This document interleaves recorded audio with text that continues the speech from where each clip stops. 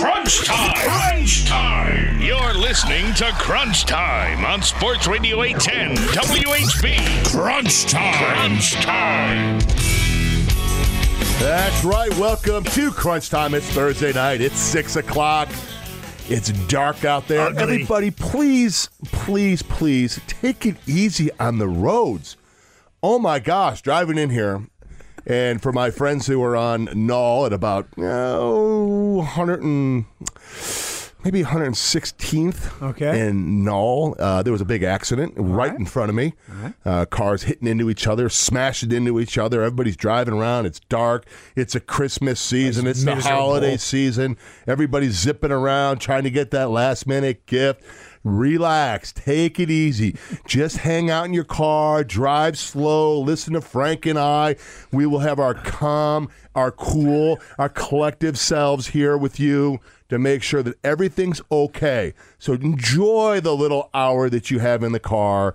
Don't try to get home too fast. Don't try to get to that last-minute gift place too fast. Just take it easy, and we will guide you home, won't we, Frank? Right. We're just going to we're going to talk like we're going to NPR it today.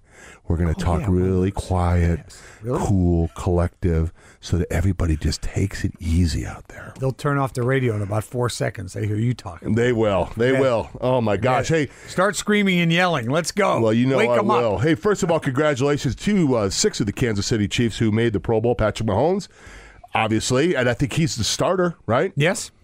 Cool. Yes. But, and Tom Brady's backing him up. How cool is that? Yeah, I guess. First of all, we're hoping that none of these guys could play in the Pro Bowl. Well, I don't care about Tom Brady.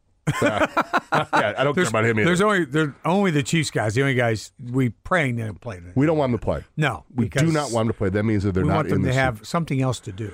Absolutely. So we got Tyreek Hill, Travis Kelce, who had an unbelievable year. Yeah, Eric Fisher, Dee Ford, contract year, Pro Bowl.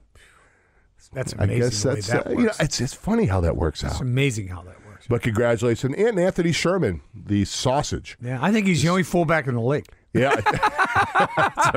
Hey, okay, we need a fullback. We'll get that guy. Whatever offense we're on, need a fullback. Let's get that guy. Anybody have a fullback? Yeah, the Chiefs have a fullback. Okay, fine. And how about the snubs, the guys who were slighted? Chris Jones and I think Mitchell Schwartz. Right. Now, they are alternates, so they have been chosen in case somebody else. I've lived that world, yeah. Yeah, right. But in this day and age, virtually no one goes to the Pro Bowl anymore. To be selected, maybe it might be a deal where if you are selected to the Pro Bowl, I'm not even sure if you get an incentive bonus for that. It's in Orlando. I know. Yeah.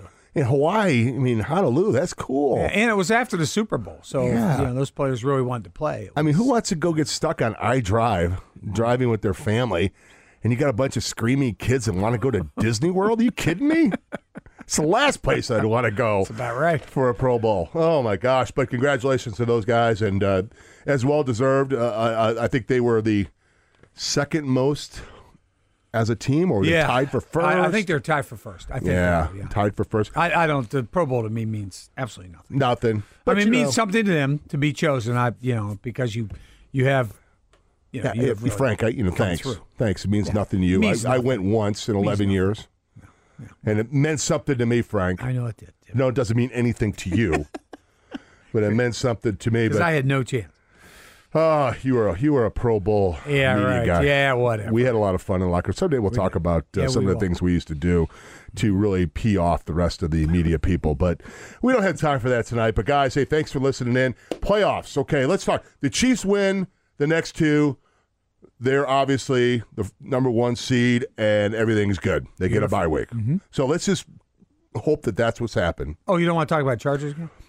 No, we will get to that. I'm only kidding. Yeah. We'll get to that, but we've talked a lot about Chargers. So if they win the next two, they have a bye, home field advantage, and they'll be. What will the record be?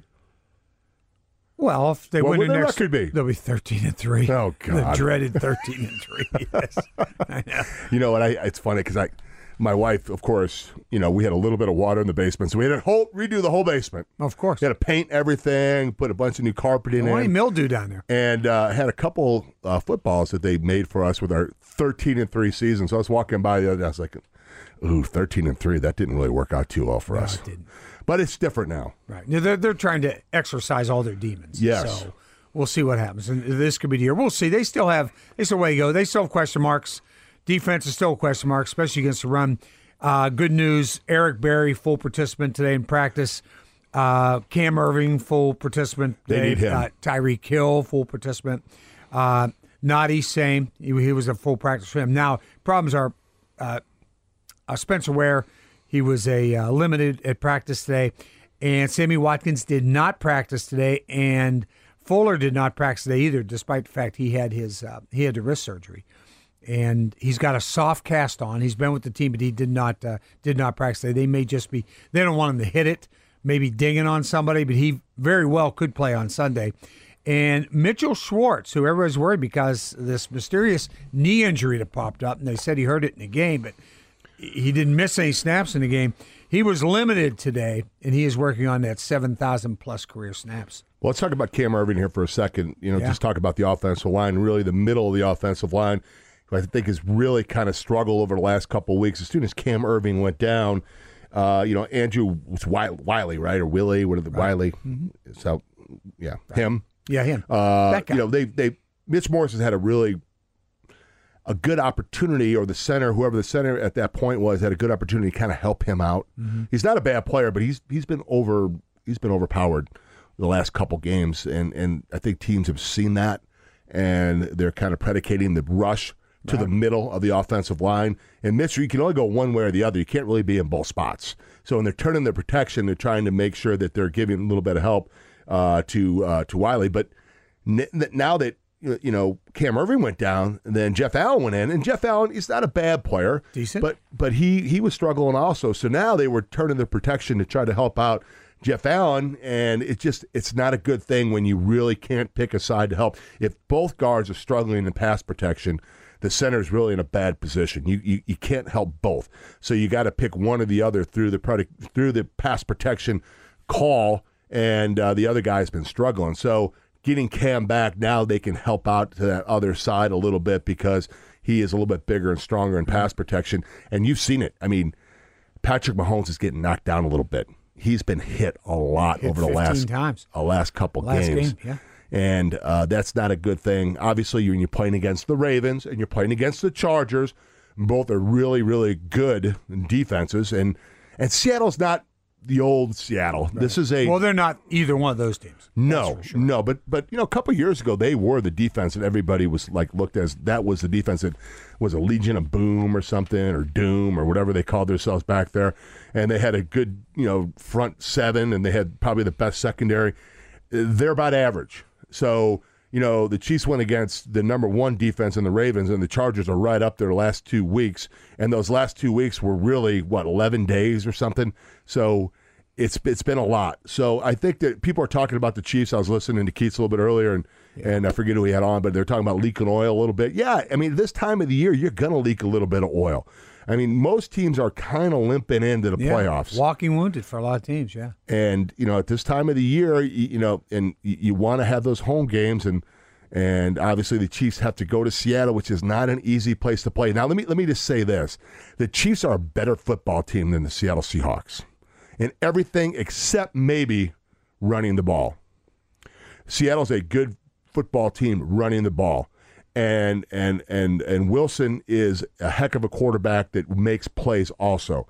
So offensively, there's some things that they do which hurt the Chiefs. They run the ball pretty well, and they also get the ball out to the tight end. They get the ball out to the backs, and they throw short, compact passing patterns that hurt the Chiefs. It really does. So, the Chiefs are going to have to tackle better back there. They're going to have to get to Russell Wilson. They're going to have to do all those little things defensively that they've struggled with. And Frank, it reared its ugly head. You want to talk a little bit about that Charger game, which just makes me sick because I had that game. But you want to just push rewind a little bit and talk about that Charger game. The last 5 minutes was a microcosm of the Chiefs' defensive season. Yeah, right, exactly, because they just couldn't stop them. There was just no way. And then the Chiefs' offense, I know Keats harped on this a lot this week. He blamed the offense a lot because of that, that last offensive sequence for them. They couldn't get the first down. They had the penalty and a kickoff return, number one, that stuck them back to about the 10-yard line. So then they had to be a little bit conservative anyway. Then they come out and they were really conservative. And, they ran the ball, and then they get another penalty, and it was just it was a mess from the start, and they had to punt the ball away. And then Philip Rivers came down, and the Chiefs' defense couldn't stop him. He puts him in the end zone at the end, and then they get the 2-point conversion on totally total confusion on the Chiefs side. And they'd called a timeout only about 4 seconds ahead of that. Try to figure some things out here, guys. Gosh, what are you doing in Maybe they shouldn't have talked about it. They just confused each other. Yeah, they really did. And then they allowed the 2-point conversion, and they killed them and just devastated everyone. It was just it's a brutal way to lose a football game. But after beating that team for so many times in a row, like 9 times in a row, they're going to get you. I mean, it's going to come back and bite you eventually, and that one really bit them when it really hurt them. Yeah, I mean, Philip Rivers, the last 5 minutes was as good as I've seen Philip Rivers really in his career. Mm-hmm. But the Chiefs didn't help themselves with some of the, their safeties were playing deep. They were playing cover 2. They were playing man underneath. And really, that fit into perfectly what Philip Rivers wanted to do with some of the slants and little hitches and just kind of getting that ball out quick and letting his receivers catch the ball in space a little bit and run with it. And Chiefs tackling wasn't that great. Their communication wasn't that great. Eric Berry was not in. So, it was just a perfect storm of bad defensive football. And, they've got to be better than that. But to your point, I completely agree. It would have all been fine if the Chiefs could just run the ball a little bit and take care of the clock, which they couldn't because, they didn't have Kareem Hunt. Yeah, that's exactly right. He's, and then Seren talks about this all the time, that 4-minute offense at the end of the game when you're trying to eat the clock and get first down at the same time. You have a guy in the backfield who runs like he does, and not only that, he can also pass protect, and the other thing, he can catch the ball out of the backfield. So he's a triple threat all the way around for the Chiefs, and they just didn't have him. And absolutely, you're talking about the 4-minute offense. It's something that the Kansas City Chiefs work on every Wednesday. At the end of practice, you have what they call a 4-minute drive. And just like you work on the 2-minute drive, you work on a 4-minute drive, and you work on not going out of bounds. If you catch the ball, now you stay in bounds. And you also work on those run plays that you can run that'll eat up a little bit of clock. So you put let's say your 5 or 6 best run plays in that 4 minutes and say, hey, guys, this is what we're going to run. You know what we're going to run. Probably a little bit of counter, a little bit of power, a little bit of stretch stuff to the outside.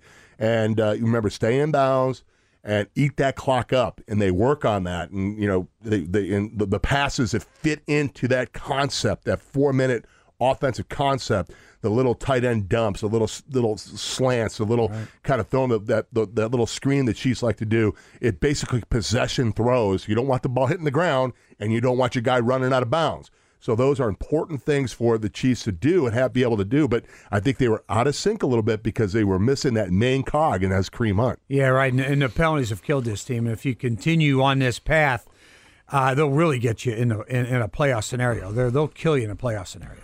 I mean, and I thought Sam did a nice job with an article. I think it was either yesterday or today.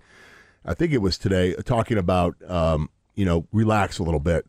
But the reality of the situation is these are the kind of things that kind of creep up in the consciousness of Chief fans, right? I mean, and he made a good point that there's a lot of new Chief fans because of a guy named Patrick Mahomes. Sure.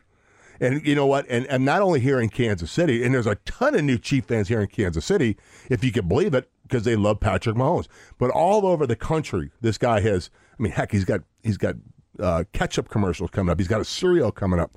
So he's starting to, kind of become that superstar. And there's a lot of people that like him. And people have to understand that Chief fans' psyches are fragile. Oh, gosh. And when things like this happen, you have penalties and you give up 15 points in the last 5 minutes. Same old Chiefs. You have these things.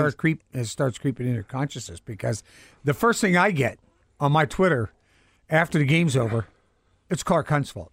I went, okay, it's time for me to go to bed. I'm not going to. You got to be rationale for that. I don't know. It's all the Hunt's fault, because they just want to win enough. Don't win too many. Don't ever win a Super Bowl, and just keep the fans interested in coming out. Just make sure that I said, what would be more interesting coming out to win a Super Bowl? You could. Crazy. Yeah. That theory, knowing the Hunt family the way I do, especially this younger generation of the Hunt family. Not saying Lamar was, a guy who didn't want to win a Super Bowl. He did, but Clark and really, that whole family. I mean, that's what they want. I mean, come on. That's how you get known as an owner. I mean, that puts you in the upper echelon of ownership when you win a Super Bowl. I mean, well, what more would they want than to have the Chiefs win the trophy that's named after their father? I mean, if nothing else, my God, come on. And then he named a Super Bowl. It was his. He coined the phrase Super Bowl. So, the whole thing just there's no rationale. But the Chiefs fans' psyches are fragile. There's no doubt about that. And we understand that. I understand it. I've been here since 81. Yeah. I've never covered a Super Bowl, ever. And it's just, and I think the Chiefs fans, they deserve a Super Bowl. Problem is, doesn't matter if you deserve one or not. Team's got to go and earn it. Yeah, I mean, I played 11 years here at Kansas City. We were in the playoffs 9 times. Yep. And never made the Super Bowl. Went to the AFC Championship game in Buffalo, and against a team that we destroyed earlier in the year on a Monday night. We thought, here we go. And then obviously having the 2 13-3 seasons and having home field advantage and losing to the Colts, which was a disaster and an embarrassment and should never have happened. And then losing to Denver, which just one of those. It just felt like nothing right. Nothing ever goes your way. Ball never bounced your way. It that's didn't. For sure. It was one of those games that. When you're playing against a team that knows you so well, it's going to come down to 1 or 2 plays, and they just made 1 or 2 plays more than we did. But they go to Seattle, an old AFC West rival, a team that we used to play all the time, and they go and play in a place that's really, really loud. I compare it a lot to Arrowhead. It is. I think the Seattle fans are very similar. They're knowledgeable fans. They're good fans. They dress the part. They wear that ugly highlighter color shirts, whatever the thing is that they wear there, but that they look like highlighters, human highlighters. That's not even a green. It's some kind of neon green or something, but they wear those and they're very loud and they're very knowledgeable. And listen, this team is really, really good in prime time. They're 16-2 in prime time games under Pete Carroll. And then also just to kind of add to that Russell Wilson is 12-1 against the AFC in his career. So there's a lot of things that just don't add up good for the Chiefs going into this game. A primetime game, an AFC game. They do well against with both and against the AFC. But I just think the Chiefs are a better football team. Yeah. I've heard a lot this week. A lot of people think it's going to be a double-digit win for the Chiefs or whatever. I'm not on that page right now with these guys. Listen, Seattle's going to be playing for their life as well, and I know Chiefs have a lot to play for as well. Chiefs have way more offense. If Chiefs can score 30-plus points, they're going to win because Seattle just can't keep up. But Brian Schottenheimer, Marty's son, is the offensive coordinator. Good point. And he's his dad's son. He's an old-school offensive coordinator. They run the ball. They're number 2 in the league in rushing attempts, number 1 team in the league in rushing attempts this season. The Baltimore Ravens, and that they're going to use the exact same formula that Baltimore did. Their defense is not as good, but they're averaging about 155 yards rushing per game. That is number 1 in the NFL, and they always try to dominate in time possession, keep the game close. They think if they can hold the Chiefs under 30, they've got a chance, and they do if they can hold the Chiefs. Well, the formula was obviously given them by the Ravens. That I want to say Marty, but Brian. Brian Schottenheimer, by the way, a Blue Valley West kid. Yes. He played quarterback here, won a state championship, I believe, with Blue Valley. Blue Valley. Blue Valley, right, the Tigers. So he's a guy that he looked at that Raven film, he studied that Raven film, and he saw a lot of the things. And the one thing that Russell Wilson does pretty well is some of those RPO zone read things. Yeah, he does. He's good at that. That the dude from the Ravens did so well, Jackson, right? Yeah, Lamar Jackson. So that's a concern for the Chiefs also.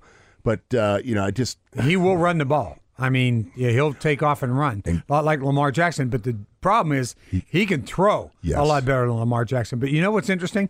He's only thrown 377 passes. That is the least amount of passes for any starting quarterback who started every game this year. 377 passes. That's all. And I'm going to bet you out of those 377 passes, now I don't have this stat, and I don't even know if they keep it, but I would say that 20 to 25 of those passes were over 25 yards. Oh, he'll throw it downfield, yeah. But he doesn't like to do it. He can do it, but they just don't do it. And I think it fits into what Marty Schottenheimer would do with his offense. He'd run the ball, take care of the ball, look for try not to have any penalties. Look for those chunk plays when they present themselves. Run some play action, But, be a little conservative and let your defense kind of, take over and don't put yourself in a bad position. At the end of the game, you go win it. Yeah, right. And, so I think that's what Seattle done. Well, listen, they're in the playoffs if they win out. Yeah, well, I think they only have to win one to secure a playoff spot. They have to win one? Yeah, I think so. If they'd have won last week, they lost in overtime. San Francisco, they would have clinched a playoff spot. Not somewhere up and down the line there, but their situation. They're trying to win their last 2 games as well. What are they, 8-6? They're 8-6. So isn't that funny? Because if they say they're 9-7, they'll be the 5th seed, I believe. Right? One game. If they win one, they make it. Yeah. The Chiefs will be let's say the Chiefs in the worst case scenario lose one. Okay. And they're 12-4. Guess where they go? They're going to be the 5th seed. And that just sucks. That's what happens. I mean, you have 2 really good teams, the AFC West, and that's the problem. That just you have the Chargers sucks. And the Chiefs, and one or the other is going to be the 5th seed. All right. So we'll just make sure that's San Diego. All right, guys, we got a nice show lined up for you. We're going to have Aaron Taylor come on. Aaron Taylor, who I actually recruited to Notre Dame and now works for CBS Sports. No, I can't wait to ask him what you did when you took him. Oh, he won't tell you. He's not going to tell you that. He won't tell you that. What do you mean he won't tell me? Better tell me. But the one thing that he's done, and our old offensive line coach, I had him for 2 years, and Aaron had him for 4 years, a famous guy by the name of Joe Moore, Pittsburgh guy. He coached high school football at Pittsburgh. Mm-hmm. And the only guy that ever smoked cigarettes on the sideline while I was playing a game would have a menthol cigarette and a menthol cough drop in his mouth at the same time, thinking that he was masking his smoke, but he wasn't. Yeah, right. But just a quality offensive line coach. A lot of people think the best offensive line coach to ever coach in college, and they named the offensive line Heisman Trophy kind of after the Joe Moore Award, and Aaron is really involved in that. You know who won it this year? Who? Notre Dame. Oklahoma. Oh, Oklahoma won it. Won. Notre Dame won it last year, and they had Quentin Nelson and a bunch of guys who went in the first round. So they had a good offensive line. Yeah, and it is for the entire offensive line. It's not just for 8 linemen. Right. It is the only award that goes to a group in college football. That's the way it should be. Yeah. And I am actually on this committee, so I do get a vote. I think I voted for Georgia, and then I voted for Oklahoma, and then I forget who else I put down there. Maybe it was Alabama. But Oklahoma. What you do is you watch a little bit of film and you kind of look at it and you look. You just kind of as a group. Look at that. Hey, if you look at Oklahoma, I mean, oh my gosh. So they won it. So we'll talk to Aaron a little bit about that. Also, I want to touch with him a little bit on the subject that I brought up Tuesday on Twitter and with Seren. Is this over-offering thing. This is crazy. It's in college football? It's getting out of hand. I didn't realize that until I read that article. I was just going, what is that? There's offers that are considered offers that you can accept, and then there's offers that you can't accept. There's levels of offership. I know that's not a word, right? But there are levels. And if you're one of those kids and you're offered a scholarship, let's say little Frankie Bowl gets offered a scholarship to Villanova. There you are. And he wants to go to Villanova. And he picks up the phone and he calls the Villanova head coach, says, Coach Smith from Villanova, I want to go to school there. I want to play football at Villanova. And he says to you, you can't commit. We'll let you know when you can commit or if you can commit. But what about I got an offer? Doesn't matter. You can't commit. That's amazing. And it's amazing. Because they're offering other kids at the same time. They get some kids better than you. They're going to sign them and not you. And it all kind of. And then you're sitting out there thinking you want to go to school there, and the next thing you know, you're out without anything. And then you think about all these kids that have 40 or 50 schools that have offered them. Right. And maybe 1 or 2 want them. Wow. Isn't that crazy? But they offer you because they want to hold you. Yeah, sure. And they want to, if in case they want to dip into that offer bowl and pull you out. Sure. Then they have the ability to do that. Which is really unfair and on a lot of different levels for the players and for the families. High school coaches, everybody. High school coaches. But, that's just the way they do it. So we'll talk to Aaron a little bit about that and talk a little bit about will Notre Dame, I've talked about this a bunch, but will Notre Dame go into a conference? And is it time for them to do it? Because the Big Ten right now is throwing a you-know-what fit. That they didn't get somebody in. They are ticked off. Anybody doesn't get in the first team, and if Notre Dame does, first team, they start talking about Notre Dame. Yep. All right, we'll take a break. We went a little bit long, but what we'll do is we'll get Aaron on here in a couple minutes, and we'll talk to Aaron a little bit about those things. this is really, really a big week. A big week for the Kansas City Chiefs, and we'll take some phone calls from you guys right after the air and want to hear what you guys think about this Seattle matchup with the Chiefs. And boy, it's going to be a big game for the Chiefs on Sunday night. We'll take a break. We'll be right back with Aaron Taylor. The most powerful sports station in America has a home in Kansas City. This is Sports Radio 810 WHB. All right, welcome back to Crunch Time. We have a special guest, Frank. Yes, we do. We have Aaron Taylor on the line, offensive guard, played 6 seasons in the NFL, two-time All-American at Notre Dame. First-round pick, Green Bay, played at San Diego as well. College football analyst for CBS and the founder of the Joe Moore Award, as we talked about in the last segment. Best offensive line in college football, the only major award that is given to a group of players, which is great. Super Bowl champ, Lombardi Award, Mr. Everything. Aaron Taylor. Aaron, welcome to Crunch Time, buddy. You're on with Tim Grunhard and Frank Bowl. Thank you, Frank. It's good to be here. I'm the other 75, as they affectionately call me in South Bend, because your partner there wore that number with pride and did it justice. Well, I remember when you came in as a young recruit. I think I was in my senior year. We were practicing for the Orange Bowl, and you came in, and I said, boy, oh boy, they are really recruiting well now. They had this big old monster of a man, and Aaron Taylor coming in. So, Aaron, thanks so much. No, hold it, Tim. Don't gloss over. No. I want to hear from Aaron what the recruiting trip was like with Tim Grunhard in South Bend, Indiana. I don't care about the rest of the stuff you're talking about. Come on now. There wasn't a whole lot of beer or Long Island iced teas left at the linebacker, I assure you of that. And, at that time, I hadn't quite started lifting the way that I would by the time I left South Bend, so I was built like an apple with some toothpicks in it. So I had a lot to learn from the real 75. There you go. Boy, we did. It was actually a place called Studies, I believe, is where I brought you. But let's not let the facts get in the way of a good story. In fact, Carter Putz, who is baseball player now at Notre Dame. His family owned that. I didn't know that until Carter Putz was a guy that I coached in high school, who became a all-state quarterback and then went to Notre Dame to play baseball. So he's a freshman there, and his family owned Studies. So you're kidding. Yeah, kind of a small world. So those are some good times. What's the statute of limitations for liver damage? Can we go after Carter? What? You know what? I think we've ruined that statute of limitations, Aaron. That's for sure. But hey, you are a busy guy, and I know that. Thanks so much for coming on and tell us a little bit about. I know you're doing the CBS football analyst show, but what else are you doing? I ran into you at the Air Force game. Are you still doing some color stuff too on Saturdays?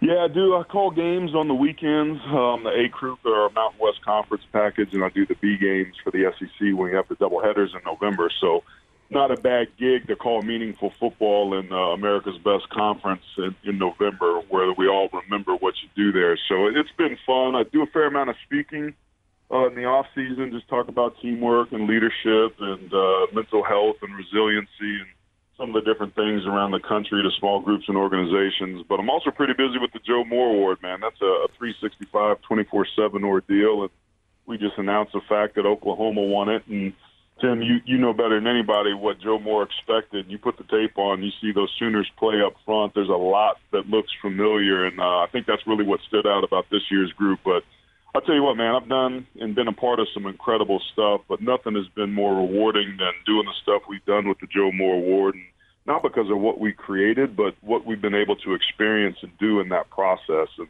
creating virtual O-line rooms with all the stuff that we do, watching film and traveling around to the country, watching guys tear up and hug each other that they finally accomplished what it is they set out to do. And the O-line position, man, as you know, is all about your brother. It's all about the room. And our tagline is, I am because of us, that we are not it, we are part of it. And I think that spirit is really what Joe Moore instilled in all of us, aside from teaching us to bring our backside shoulder and knees and getting our elbows inside and all those things we need to do with our pad level and leverage and those sorts of things. But he got us to be the best versions of ourselves, whether we wanted to or not, and oftentimes against our own will. And we created this award to kind of preserve that legacy that's such a meaningful part of what this game and this country really was founded upon. You know, Aaron, that's a great point, and you hit it right on the head what the Joe Moore Award is all about and why we did it with Joe. But talk to us a little bit about, you know, what made you guys and what made – I know that Jordy's involved with you a bunch doing this. Jordy Halter, another guy that we went and played football with at Notre Dame. But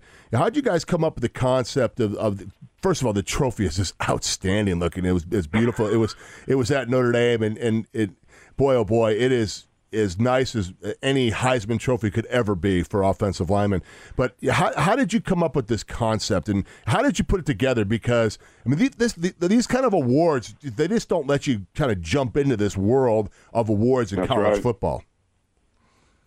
Yeah, that's a great point, man. You're spot on. And it started on June 7th, 2015, and I got off the phone with James Moore, who was Joe's son, and they have an annual football camp out in Pittsburgh the first weekend in June. It's just a bunch of fat guys coaching a bunch of young, stiff fat guys that are still playing the position. And we had talked about wanting to do something, man, to preserve the legacy of this guy that meant so much to so many. And Kirk Ferentz was coached by Joe Moore. He's currently Iowa's head coach.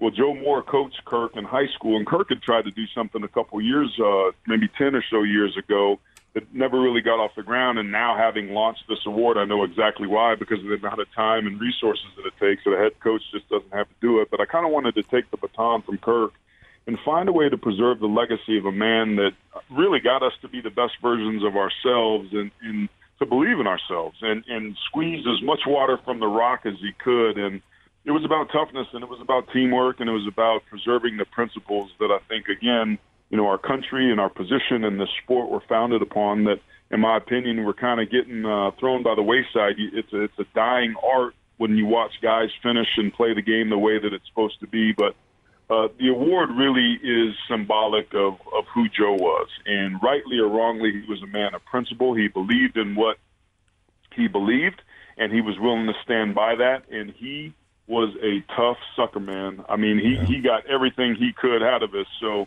it was really about preserving and honoring the legacy of a man that did things the right way in our position. And we just used that award to be able to do that. And it's much more than pinning a ribbon on the chest of five tough-ass dudes. It's about what's possible when we come together and work our butts off for the common good without personal gain and without wanting to be the star. We do it behind the scenes. We do it in the dark. And it's about celebrating a position and educating people about how important offensive line play is to winning football. So there's a lot of things that go on about what it is we do, and the award's just one of the – we couldn't think of any more fitting way to create college football's biggest trophy at 800 pounds, at 7 feet tall, at 6 feet wide, and 3 feet deep. What a way to be able to create an award that if it takes 5 guys to lift it, and to earn it, it should take 5 guys to lift it. So that's why it's so big, and it's proportional to kind of the principles that we're upholding, man. It's among the best things I've ever done in my life, man, just to be a meaningful part of a team again and celebrate something that's worth celebrating. You know, kind of looking at some of the film and kind of looking back at, you know, this award and the opportunity to look at the Georgias and look at the Oklahomas and look at the Notre Dames and look at the LSUs and all those programs, and you see a lot of the things that Joe Moore did teach. So, I mean, there's a trickle down from some of the coaches and some of the people that were around him. You know, I know Harry Hested, who's now with the Chicago Bears, is a guy that who's at Notre Dame, who's a big Joe Moore disciple. So, yeah, we're so proud of what you guys have done with that award, and congratulations. And I love being on the committee. I know I just do a little thing with just a little vote and watch some film, but it's a lot of fun doing it. But, you know, when you watch a lot of these offensive lines, you're watching a lot of great football teams. When you watch a lot of great football teams, you know there's some teams that are getting slighted out there that probably should have the opportunity, and I'm kind of getting the college football playoff, trying to squeeze that in, try to get that opportunity to go on and play for a national championship. And right now there's 4. So you have obviously Alabama, you have Oklahoma, you have Clemson, you have Notre Dame, who made the 4. Do you think because a team like Ohio State, or do you think because a team like Georgia was left out this year, that there's going to be a groundswell of coaches and ADs coming out and saying, hey, we need to expand this thing? We've already seen it, man, and it's happening whether or not we want it to or not. You look at the Jim Delaney's and the Bob Bowlesby's of the world, 2 of the more traditional conference commissioners out there kind of coming out and being outspoken. And it was interesting because the Big Ten commissioner, Jim Delaney, wasn't talking about the fact that the Big Ten champion's been left out of the college football playoff now 3 straight years, and the Pac-12's missed it 3 of the last 4. He was talking about UCF and maybe expanding it and giving them a chance. The narrative is already taken shape, and I think we need to be careful. I'm all about college football determining its champion on the field, but the reality is Georgia didn't make it because they were in a playoff the week before. College football is great, and it's the most popular sport in this country because every game matters. There's a meaningful regular season. And when you start to go an 18 playoff and you lose 2 or 3 games and you start hearing stuff like, hey, just wait till we get to the playoffs, that's when we're going to turn it on, I think we're going to lose the very thing that makes this sport special. I like it at 4. I think we should keep the bar high instead of lowering the bar. The problem is economically, 8 teams are going to make a hell of a lot more money than 4 teams. And as soon as they can figure that out, every other level of football, whether it's Division II or Division III, uses a playoff system. So we're going to have it on the FBS level as soon as they can figure out what to do with some of the more antiquated, at this point, relationships with the bowl tie-ins, with the Big Ten and the Pac-12 now with what they've got going on there. But there's a way to do it. I think we need to be careful. I'm not opposed to having 8 teams. What I am opposed to is diluting the meaningful regular season. I think sets college football apart. I think there's a way to do it, but that narrative has already started. It happened immediately, and it was because the Big Ten champion got left out once again. We're talking with CBS college football analyst Aaron Taylor. Aaron, Notre Dame's in a pretty unique situation here. If you stay with the 4 teams and Notre Dame qualifies when they don't have to have the 13th data point, which they all talk about in college football because they're not a member of a conference, therefore do not have to play in a playoff game. When you have 4 teams in and Notre Dame's one of them, you always start hearing, but the Irish, they got to join a conference. Why aren't they in a conference? They're cheating the rest of the conferences out of having a shot at it. But if you go to 8 teams, that narrative of Notre Dame joining a conference dies down again because now you're going to have the 5 power conference champions involved, and you'll have 3 at-large champions, or 3 at-large picks after that. So that sort of quells that. Do you think that Notre Dame, anytime in the near future or even 10 years from now, will join a conference full-time? Notre Dame's been able to maintain and preserve its independence and enjoy a friends with benefits relationship with the ACC because it's the only national brand in college football with fan bases that span coast to coast. There's some other national brands that are followed. Alabama's certainly being the best legacy and dynasty we've ever seen in the history of this sport, has a national following. But Notre Dame's a special deal, and that goes back all the way back to World War II when the country was watching the news highlight reels and Notre Dame was the only sports team featured. That's when people became Subway alumni and kind of got endeared to them. Notre Dame will only ever join a conference full-time if they're forced to. They're not. And they're a big reason why, with UCF, that we're finally starting to see the narrative because an undefeated Notre Dame team that went 12-0 and didn't have to play in a conference championship game is largely responsible why we didn't see another SEC team and have 2 again in back-to-back years, and Georgia was left out, and why Ohio State got left out. If Notre Dame hadn't have been there, that would have created another opportunity for one of those Power 5 conferences. So the reality is this system was set up to fail from day one. There were 4 spots for the 5 big boys. Somebody was always going to get left out, and it was an inevitability that it was going to go from 4 to 8 at some point, and that's where we're at now, not because of anything other than the fact that there's big boys at the table that got left out, and they're no longer going to tolerate that. Yeah, I mean, you hit it right on the head. The other thing is I always tell people that, the NBC contract that's been put together from Notre Dame, back when, maybe 92 or 93 when that kicked in, I mean, it's just so intertwined with Notre Dame, and there's no way that if they join the SEC that the SEC is going to say, okay, well, you take those 8 home games or let's say the 5 home games against SEC opponents and you put it on NBC, and then CBS is going to say that's okay. That's never going to happen. I mean, we talk about money. It always has that little twinge of, hey, money's involved also. Hey, but real quick, I got to ask you this question because it just came out, Aaron, and I know you're involved with youth football. I know you're involved, and you've seen a lot of this recruiting stuff, and they just had the early signing period. Last question for you, and we'll let you go. Talk to us a little bit about this over-offering and this whole new adage of there's an offer, but you can't accept it. And then there's an offer, and we want you to accept, and when you accept, we'll take it.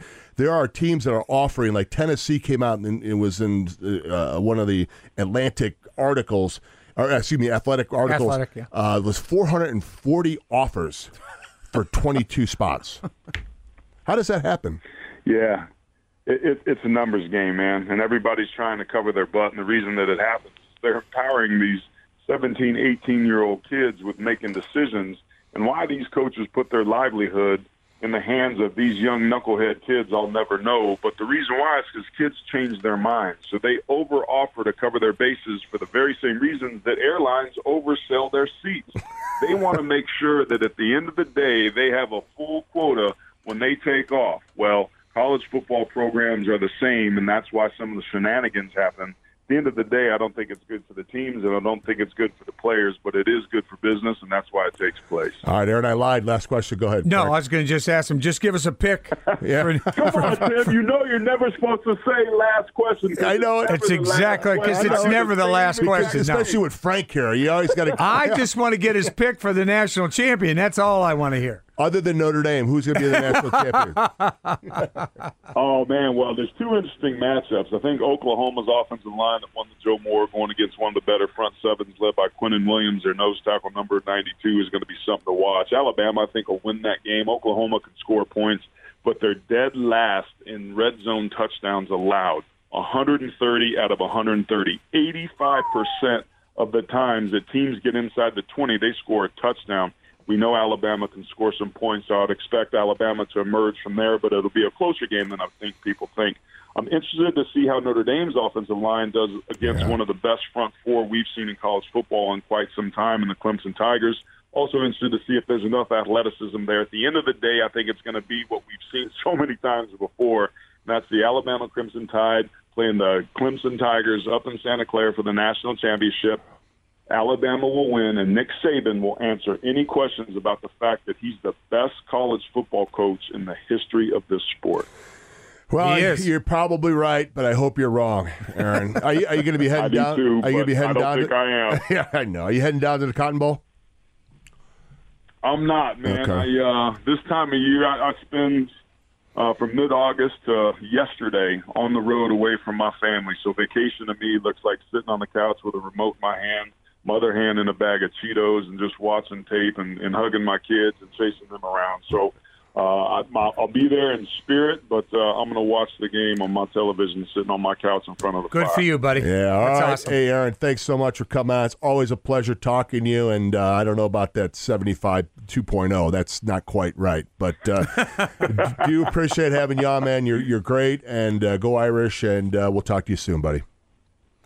Let's do it again, Tim. Nice to meet you, Frank. All right, you too, Aaron. All right, that was Aaron Taylor. We'll take a break here right now, guys. We're going to open up the phone lines here. What's the phone number here again? I don't even know. It's 3-810-810, right? 913-381-0810. Yeah, See this? 913-381-0810. I can't see that. No, I can't. 913-381-0810. You know, I don't ask for phone. You know, the shows that I come on, they never ask for phone calls. You guys, we'd love to talk to you. We only have a couple minutes. Yeah, just give us a ring. We'll talk to us a little bit. Squeeze you in here. Yeah. We'll have a little fun. Talk Chiefs. You can talk college football scholarships if you want. Yeah, or you can yell at Tim about Notre Dame not being in a conference. You know what? If you have a high school kid, who's looking for a scholarship or has a scholarship, how does this make you feel with this numbers game? Yeah. It's a scary deal. So give us a call at 913-381-0810. You're listening to Crunch Time. Kansas City's hometown sports station, Sports Radio 810 WHB. Alexa, play Sinatra. That's right. I think Katy Perry's a little out of our wheelhouse. It is. Sort of thing. 913-381-0810. If you guys want to use Alexa to give us a call. There you go. Tell her to call. Alexa, call 913-381-0810. Let's go to Ron. Ron, you're on with Grunny and Frank. What's up, buddy? How you guys doing tonight? We're great. Doing great. You know, I just want to know what your opinion is. I'm really concerned about the Chiefs because I just don't think you can outscore championship teams. But and also, I'll just listen off the air. I heard some kind of story about you and Lou Holtz in Augusta. I don't know if it's true or not, but I'll listen for the comment. All right. Tim? It is true, and actually there will be an article coming out on Yahoo next week a little bit about Lou Holtz's his theory of 4 for 40. So he coaches you for 4, you give him 4, he'll give you 40. So, yeah, we went to Augusta. I was able to play. We went the day before. Had dinner in the Augusta dining room and went up into the Crow's Nest. Had a couple cocktails up there. Did you stay there? Stayed on property. Wow. So got up in the morning, had a little breakfast, played the back 9, and then we played the par 3 18. Okay. And then we played 18 again. So you always want to play the back. You want to play the back 9. The back 9 is the cool part. Sure. Of Augusta. You know the Amen. So you only played 9. So we played 9. Yeah. And then we played the par 3. We played the par 3 18, and then we went and played all 18 after that. Oh gosh. So we played 27 and then 18 in the par 3. Oh wow. So yeah, that's a day. That was a great day. And that is cool. And to answer your question, yeah, I if any team can outscore, it could be this team. I'm a little worried about the running game for the Kansas City Chiefs. It just concerns me that if there's any crack in the foundation of this offense is that 4-minute running game or being able to pound it out and make some plays on the ground when you need to. Right. But this team has so many unbelievable weapons that they could score a bunch of points. Yeah. So I think if they can, like I said, Seattle's going to try to hold them under 30. I think a lot of teams feel if we can hold the Chiefs under 30 points, we got a good shot at beating them. If we can't, because Seattle cannot win a track meet on Sunday. They cannot win a track meet. They can't, and a lot of teams can't. But you're right. There are some championship teams out there that could score a lot of points, and the Chiefs have got to make some stops. All right, we'll take one more call. Let's go to Dave. Dave, you're on with Grunny and Frank. What's up? Grunny, Frank, thank you very much. First-time caller. Tim, this is for you. I am wondering in the off-season if there's any room on this defense to bring our hometown boy home from Denver. And I'll jump off. Bring Mr. Shane Ray home to Kansas City. I'll jump off. Happy holidays, gentlemen. Thank you. Thank you. All right. Hey, thank you. Well, I do think that there would be an opportunity for Shane to come back to Kansas City. I know it's a place that he loves. I know it's a place that he'd like to come back to. His mother still lives here. She does travel out for every game out into Denver. I think she leaves on like a Thursday. She works out here for Blue Cross Blue Shield. So she, has to obviously work, and then she gets on the plane and flies out there. I know Shane still has his Kansas City tattoo with the Chiefs on it on his back. He loves the Kansas City Chiefs. He's not real happy right now in Denver. That's an understatement. He has been inactive over the last couple weeks. Yeah. I think it's not because of injury. Yeah, the writing is on the wall with was it Chubbs, who's the defensive outside linebacker, the guy from Georgia. He's really, really good. And North Carolina State. Yeah. So the writing's on the wall a little bit for Shane. So I think he's going to be he's a free agent coming up here, so he's going to have an opportunity to go somewhere, and I think you'd love to come to Kansas City. What's your thoughts? Yeah, well, you have to watch too. What's going to happen with, Dee Ford? What's going to happen with Justin Houston? The whole thing here. What's going to happen with Eric Berry? Where's Eric Berry going to be? Is he going to survive all this? We certainly hope he does, but will the Achilles tendons hold up? How will he be playing here at the end of the year? We'll have to see, because between Justin Houston and Eric Berry, they're eating up a lot of salary cap. So it's going to be interesting to see how they move forward. And remember, defense hasn't been that great anyway. Okay, so that's an issue. And he also Shane Ray went through a wrist injury. Yeah. They almost put him on IR because they were going to do surgery on it, and he said, no, I'll fight through it. So, he's one of those guys who say, listen, I want to keep playing. I don't want to have that surgery. And, now he's in a position where they're not playing him very well. And I think he's still a little bit nicked up. So, so that's a great question. I don't know. But, okay, Frank. That's next year. Yeah, your prediction on the ball game. 27-24 Chiefs. Yeah, I agree. I think it's going to be. It's going to be just like the Ravens game. I said 30. I said 35-34. I said the Chiefs win in the last-minute drive. But I don't even know how they come up with 34, so whatever. I don't know. But I do think the Chiefs win. I think it's close. All right, guys, you've been listening to Crunch Time. So happy to have you guys on, and it's just a lot of fun talking to you guys here. So we'll see about what we're doing next week. But you've been listening to Crunch Time. the official broadcast partner of your AFC West champion Kansas City Chiefs. Sports Radio 810 WHB.